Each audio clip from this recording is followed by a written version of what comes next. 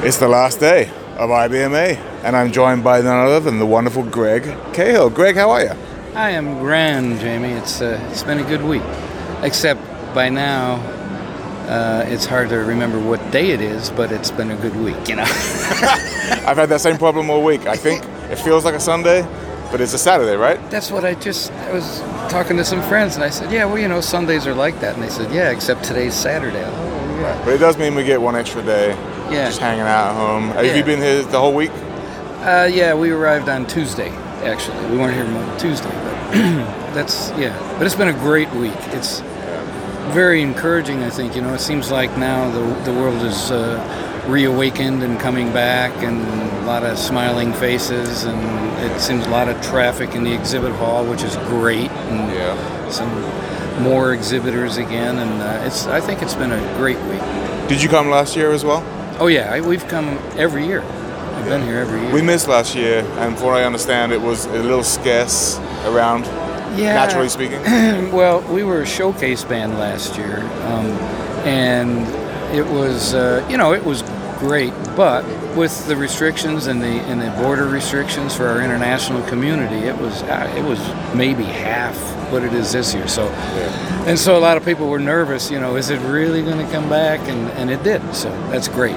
Yeah, it feels. I'm going to say it's about 90% there right now. Like walking around the hotel last night, there were a lot of jams, a lot of things going on, but maybe not quite the hysteria of the pre-pandemic IBMAs. You know, when you get off the elevator and the doors open and there's just a band. Yeah. No, that's a perfect way to put it too. I'm just a little sweaty now. But I think by next year it's going to be rock solid again and even more people. But this is more than acceptable, you know. So this is great. 100%. I'm thrilled to be back. I think it's great. What have you been doing this week? What Special Cassettes has been up to? Well, we've played a couple of the late night showcase rooms. We were trying to not play too much or be, you know, we're just visiting this week, kind of talking to folks, and we do a lot of business. Our booking person lives outside of San Francisco, and I live in Chicago, so we only see each other, you know, maybe twice a year. Usually we play somewhere at a festival or whatever out in California every year, and then here. So we do a lot of business, which is a good thing, and make a lot of connects, but mainly we just see a lot of friends, and it's great, you know, and it's just a great community. It's what IBMA is all about, right? It's everybody coming together, and it's good to have the international part of IBMA back in the fold, travel restrictions. Definitely. Yeah, and there are more and more of them now coming over, you know, and thanks to Paul Schimminger and his wife Alice, they started this basically a project where they contribute to, they solicit contributions as a nonprofit, but to bring one band a year over, you know, and showcase them. And so I think that Connect is finally they're not feeling left out anymore, the international folks, you know. It's good. So it's a good thing. Have you had time to go hang out at the showcases and see some of these newer bands coming through? Anybody impressed you? Oh man, a lot, you know. Well, I love the Stillhouse Junkies. I love Full Chord. I love. I mean, gosh, I went to see old friends too, like Della Mae, you know, and Sister Sadie, and I mean, I have to say, when I was on the board, and I was on the board for 12 years, and I ended up being the board chair for the last 4 years that I was on the board, and that was, I rotated off in 2011, and a big issue at the time was, how do you bring in more young people? And a big issue was, the traditional versus, you know, how big is the tent or the umbrella going to be? And a lot of people were worried that it was going way over to the right, meaning that it was not traditional. And coming here now, I mean, this is 11 years later. It's great because I think the organization has made accomplishments on both things. I'm seeing almost more young people than older folks, especially with the bands, all these young bands, and it's great, and they're great musicians. Right. And there no worries. The traditional, I mean, there are just as many Full Ramblin' Boys and, you know, the traditional as there are, you know, full chords. So, I mean, it's great. That everyone I've spoken to, I've kind of been tipping into that question a little bit of like, what does the future look like for bluegrass music? And excuse me, the consensus, the special consensus, if you will, appears to be like traditional music is in safe hands. There's a lot of acts doing it, but it's also a really positive thing to have these more maybe progressive acts coming through. The talent of the youngsters coming through is just unbelievable. Oh, it's really unbelievable, and I have to say that I think a lot of that is thanks to the internet. You know, you can go to YouTube, you can take lessons from people via Zoom. I had nobody like that when I was trying to learn how to play. You know, and if I wanted to go see the pro bands, you had to drive to a festival within 8 or 10 hours. You know. And, then the band started coming to Chicago as well, the Old Town School of Folk Music. But I'm just saying, you can learn at home and really get in-depth lessons, and there are so many books now, right, and videos and what have you. It's unlimited. Yeah, right. Unlimited. And the quality of the video is amazing. We were speaking yesterday with Dan from Peghead Nation. Oh yeah. You know, is what he won Distinguished Lifetime Achievement Award. Yeah. Just amazing content. Yeah. You know, you can go online, pay a fairly affordable fee, and get world-class teachers right in your living room. On your phone if you want to. Yeah, right. Anywhere. Yeah. You can go on vacation. You can have a break at work, and you can do it anywhere. It's awesome. Yeah. It's really. I'm glad to hear your thoughts on that, because I think for me personally, looking forward, I love the tradition. I think IBMA's their whole thing is honor the tradition but innovate. You know, move forward, and I think there's a lot of acts out there doing that, and that tradition's never going to die. No, and there are a lot of several bands in between too, so you have the full spectrum, and I think it's a much more positive outlook to think of it as a spectrum, which means it's not you're either over here or over here. There's a spectrum, and plenty of bands, which means the music is growing and alive and well. So it's great. Being from Chicago, are you familiar with a young duo called the Sullivan Sisters? I am, and I have given some banjo lessons to Lucia, and both of them have come in together to play. Yeah, they're doing very well. They're doing great. They came by the booth yesterday and just slayed. It was wonderful. That's amazing musicians. That's great. They are. I went to see a little bit of their show over there on the stage in the back. And they're very great people. That's another thing that's really great about the music is like the parents and their parents and so many of the young folks, and people don't realize that that's difficult, because when kids are growing up and playing sports like my grandsons, the parents, every weekend you're going somewhere, and with bluegrass music every weekend you're doing something, but you're traveling a whole lot further than the immediate area, so I admire the parents that are willing to help do that and keep the kids and let them go visit here and go to festivals. That's a huge time commitment and financial, everything. It is, but what great exposure. If you have a kid come in and you're learning banjo or mandolin, and you can just go in a very safe environment, just go hang literally with people like yourself, and jam and learn and absorb it like sponges, right? Yeah, exactly, and that's. And I think that's raising the bar. I mean, my gosh, some of these from 5 years old, to 15 is like, holy, it's great. That's awesome. Noam Pikelny, it's a very long story, but we lived fairly close by in different suburbs of Chicago. And he came for a few lessons. He was always a great player,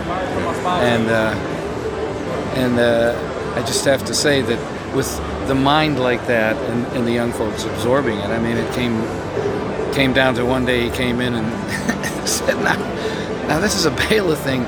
Am I doing this right? And he played it, and I said, okay, you're not paying for this lesson. Don't come back here anymore and show me what you just did. And that was that. Right, okay, you don't need me anymore. Yeah. And that's great, and I'm seeing that all over here, and I have many friends who give the lessons, are saying the same thing. It's fabulous, because kids are getting really good, And it's in good hands, right? Yeah, really. So what's next for Greg? What's next for the band? Well, we're going back into the Compass studio the end of October and spend a few days, and we'll probably go back for a few days somewhere in November. And we're trying to get a new release out first quarter, hopefully January or at least February. Usually we release biannually for Compass, and it's usually been on the even years, but of course nobody wanted to go into a studio in the middle of COVID, you know, so we missed this year, but we're getting back on track, and it'll be our 21st band recording, and Wow. and I think we've been with Compass like at least 12 years. I haven't really ever figured it out, but we're very happy with there, and everything's good. Young Allison at the helm? You know, she is just an amazing person and musician and producer. I mean, we started with her. You know, I think the best thing in the end, well, we've gotten many best things from her, and we've kind of got our way to work together now, and it's just so enjoyable, and it's so right down the business, but still in a relaxed and enjoyable way and creative way, because, you know, we'll do something, and we don't, to be honest, we don't even go in with a full arrangement of any of the songs, and sometimes we don't even know what the last song is going to be until the last day. Right. You know? But it's because the process we have is so great of how to mold a song and try different arrangements and keys and vocalists, you know, and but I think the best thing with her is she sees every song like an album. So we're going to really spend time and really think. There are no filler songs, in other words. There's no, oh, well, we all know this song. I don't think too many people have heard it. Let's just put that on. No. It's got to be something new and different. And even if it is something that was maybe recorded, 20 years ago, our arrangement is not going to be like anything like the first one of whoever recorded it. But we rarely do that. But when we do, it's just, she's always pushing us, always. And she makes each of us individually as players and singers and collectively. She just keeps pushing us up. And it's that's a really unique thing, I think, that a producer can make everybody get better and make the band get better. And it's great. And she knows banjo like better than anybody, particularly from an engineering standpoint and that kind of thing, so she can hopefully bring the best out in you as well. Oh, yes. The first one, our first recording on Compass was one called 35, and we had already recorded that. We had been on Pine Castle, and they kind of shut down pretty quickly after Tom Riggs had a fall and this and that. And so I was friends with Allison for many years, and I was like, do you think we could come to Compass? And so that one was already in the can, and we decided how to. But after that, every one, she's produced, I think, 5 now. And on the first one, I had written a tune, and it took me about a month to get up the courage to say. It was hard enough just going in the studio when Alison Brown's sitting there listening to every note you play. It's like, oh boy, But I asked her if she would play twin banjos on it, and she was like, oh sure. Wow. So she did, and so now on every recording since then, we always do one instrumental, and we play twin banjos on all of them, and we have a blast. That's fantastic. We just sit there, and it's like, well, why don't you do this? And I mean, yeah, okay. Well, wait, if I do that, what if? Oh yeah, let's try that. And it's just she's the best. That's awesome. And when can people expect the new recording to be roughly? Do you think? Well, hopefully, I think by February maybe. Excellent. I think trying to get it early in the first quarter of 2023. So. Well, we'll have to get you back on a Full Deering live show and invite you to talk about it a little bit and plug it for you. And I have to say, speaking of live shows, I've been playing the Julia Bell, as you know, and we usually do at least 1 or 2 songs each set.